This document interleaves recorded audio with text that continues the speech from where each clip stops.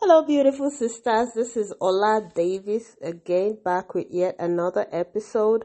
Um, okay, so first of all, if I want to warn you ahead of time, if I sound a little bit different, or if you feel like I'm not sure how to describe this, but if you just think I sound funny or I don't say some words right, is because right now I've got braces in my teeth. So um I kind of have a little, I think they call it lisp. I don't know if I'm saying that right. Anyways, I might be saying some words funny. I just want you to know ahead of time that I've got braces in my teeth. That's why I sound funny. All right. So, moving right along, first I want to say a happy 2023 to you. I am recording this episode, and this is episode number 37. I'm recording this on New Year's Day, and I just want to say I know that for most of you will listen to this podcast, you're either in a difficult marriage, or you're just out of a difficult marriage, or you're trying to even figure out what it is that's happening in your marriage. I just want to reach out to you and say that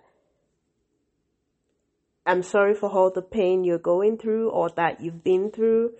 I know what that feels like. I don't know what your exact circumstances are, but I want you to know that I'm here for you. My heart goes out to you. It can be a lot more difficult during the holiday season to have to deal with deal with difficult relationships in general, but there's a way that the pain hits you harder if the difficult relationship in question is your marriage. So I just want you to know that things can get better. And when I say things can get better, I'm talking about for you, not necessarily for your marriage. Like, I'm not in a position to say that. Like, I don't, even if I knew what your exact circumstances were, I'm not in a position to say your marriage is going to be better, because it takes two to make a marriage better, right? But things can be better for you. See, things can be better for you. As hard as it can be, I want you to look at this new year with a positive mindset, with a positive attitude. Look at this new year with the attitude of, even if my marriage doesn't get better, my life is going to get better, because I'm going to work at my life being better. I'm going to work at getting healthier emotionally. I'm going to work at getting healthier mentally. I might not know how I'm going to do that exactly. I might not have all the details right now, but I'm committed to being healthier mentally and emotionally. Okay? Because once you make that decision, then the details begin to fall in place. Then you begin to stumble upon podcasts like this that kind of help you to get to that place. You begin to stumble on books that help you become a healthier, emotionally and mentally healthy kind of person that you want to become.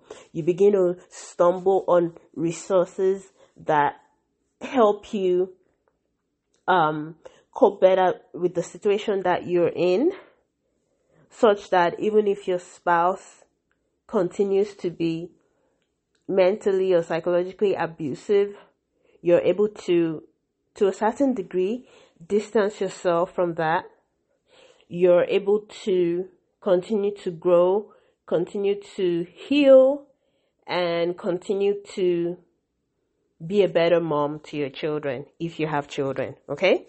Yes, so now I want you to know that for those that might be listening to the podcast for the very first time, you might not know so much about me. So I want you to know that I'm not a therapist. I'm not a mental health professional at all. Okay. I am just a mom, and I used to be a wife, currently separated, about to be divorced. Okay, so I'm a mom, I'm a Christian, and currently separated, about to be divorced, and was in an abusive marriage. That's why I'm leaving the marriage. Was abused for years, but because my husband never hit me or, caught me with a knife or whatever, it took me years to know that what was happening to me was abuse. All right. So I'm just going to stop there. For those that are new to the podcast, I just want you're probably thinking, who's this lady? What's her qualification? Well, the only qualification I have to speak on this topic is my life's experience. All right. Yeah. So I'm not like coming to you from a position of, I have this all figured out. No, I'm figuring it out as I go. Okay. I'm figuring it out as I go. So, I think I lost my train of thought. Oh my goodness, what was I gonna say? Anyways, yeah, I just wanted to do that short introduction for people that might just be listening for the very first time. Alright, so what are we gonna talk about today? It's episode number 37. I'm gonna make it a short one as well. I hope I can do that. So I want to talk about how, being separated or being divorced or just coming out to letting people know that you are considering even separating from your spouse, especially in cases where people didn't even know that your spouse was abusive, right? That, it can be quite challenging. It's a scary thing to do. But when you take that bold position, when you take that courageous step, it's not always, I'm trying to think of that expression now. It's not always roses, right? There are people that are not going to believe you, and that's going to hurt. There are people that know for sure that you couldn't possibly be lying about this, but they would struggle with believing because they think they know your spouse so well. And then when you have to deal with that, there are people that are just going to be plain disappointed that your marriage didn't work out because they kind of like the married version of you. I mean, I've talked about this in previous episodes before, but what I really want to focus on this episode is how this can just change your relationships generally. I know there was an episode I did several weeks ago that talked about how separation and divorce affects your friendships, or at least what you thought was your friendship before it gets better defined after you separate. But now I want to talk about just relationships in general. Like, there are people that you would think that they had a high regard and really respected you, and then by the time you make that decision to separate, they don't, you find out that they probably accorded you that degree of respect because you were married. I know that sounds crazy, but this happens even in developed nations. This happens especially in the Christian community, where you suddenly realize that all those people that you thought had such respect for you only had it for you because you were a Mrs. Yeah, because you had that title, Mrs. Somebody. Now you're just some single mom, right? you will find that there are people that when the discussion about abusive relationships or abusive marriages in general come up, they always take the stance of, oh, no one deserves to be abused. That person needs to leave the marriage, blah, blah, blah. Like, they are all for that. But when they find out that you are the person who's been abused and who's trying to leave that situation, they might even support your decision, right? But then you later find out that your relationship with these people gets weirder and weirder, where you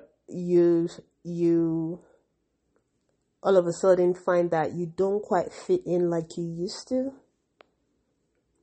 And then, meeting up with these people, whether they're church people or people you saw as friends or whatever, meeting up with them starts to get a little bit weird, because they might be guarded. They might not want to say some things when you're around. Or if you go to like family, what's it called now? Like family events where people come with their spouses and kids, and now maybe you come with your kids. And let's say you've just, it's been a while, you've been healing so well, you're doing much better, you're getting over, the abusive marriage and stuff. You're starting to glow again. You no longer look like depressed or whatever. Some of these women might start feeling insecure. And that's not your problem, okay? That's not your problem. That's their own insecurity. But there's still a way that this makes us feel uncomfortable, because we're not trying to go after anyone's husband, right? So I'm just saying this is not textbook stuff. I'm just sharing what I've experienced, because I'm someone who's highly, I guess the word is sensitive. Like, there's a way I'm the kind of person that reads people's emotions in a room when I walk in. I read body language and all of that stuff. So I know when people are uncomfortable around me, and oftentimes I'm right on this, okay? It's not just some crazy assumption going on in my head. So if you happen to be around women like that, they start to feel insecure, and which is kind of funny. Like, why should you be comfortable around someone because you think they're married, and then the moment you realize they're separated or divorced, then you become guarded, because at that point you don't even know if you can leave them in the living room with your husband to go to a restroom. Anyways, I don't really worry about that stuff anymore, because I know that that's not on me. Those are just women that have their own issues to walk through and, have to do with their own insecurities. But then it still makes it, even if it doesn't bother you, it does make you uncomfortable to a certain degree. So, I mean, it's sad that even in today's world, women are sometimes accorded respect only to the extent, only for the fact that they are married to a man. But that's the world we live in, and that's what a woman has to deal with especially when now women that have never been married, they deal with this too, but that's all they've known, right? They've never had to adjust to something different. But for those of us that have been married and might not really be sensitive to stuff like that because you never had to deal with that, all of a sudden you're having to deal with that kind of treatment from people. So it does take some getting used to, But after a while, it just doesn't bother you as much, and at least for me, it doesn't anymore. If I sense that maybe someone is uncomfortable or whatever, if I don't have to carry on a conversation with their spouse, I don't, you know, especially if it's like in a social situation. If it's someone you work with, then you don't have much of a choice around that, right? I don't even think I gave this episode a title yet. Just forgive me, I'm like all over the place on this episode. It's New Year's Day. I've had too much to eat. So, yeah. I'll think of a title before I release the episode. Maybe I should just call it How Separation and Divorce Makes Things Awkward. That sounds like a lame title. Anyway, I'll think of something. Yeah, so that's just something I've observed personally, and I don't think it's unique to me. And I know not everyone listening to this podcast is going to decide to get a separation or divorce, right? But I know that some will. And I know that sometimes we don't know what's on the other side of that decision. What's on the other side of that decision will be different for every woman. But there are still some commonalities that we do experience as Christian women who have decided to leave their marriage for reasons of abuse, right? So, and sometimes we just don't know what to expect. I wish there were things that I knew. Not that it would have changed my decision to leave my abuser, but maybe I would have been better prepared to handle. So that's why I sometimes make episodes such as this one to let you know that such and such might happen. You might be able to handle it better if you're prepared. Okay, I promised I was going to keep it short, so I will wrap this episode up at this point. If you do social media, you can come check us on Facebook. It's at When Marriage Hurts. We have a private Facebook group. A lot of times the group looks quiet because, I do put posts on there. Sometimes I get private messages from some of your listeners. I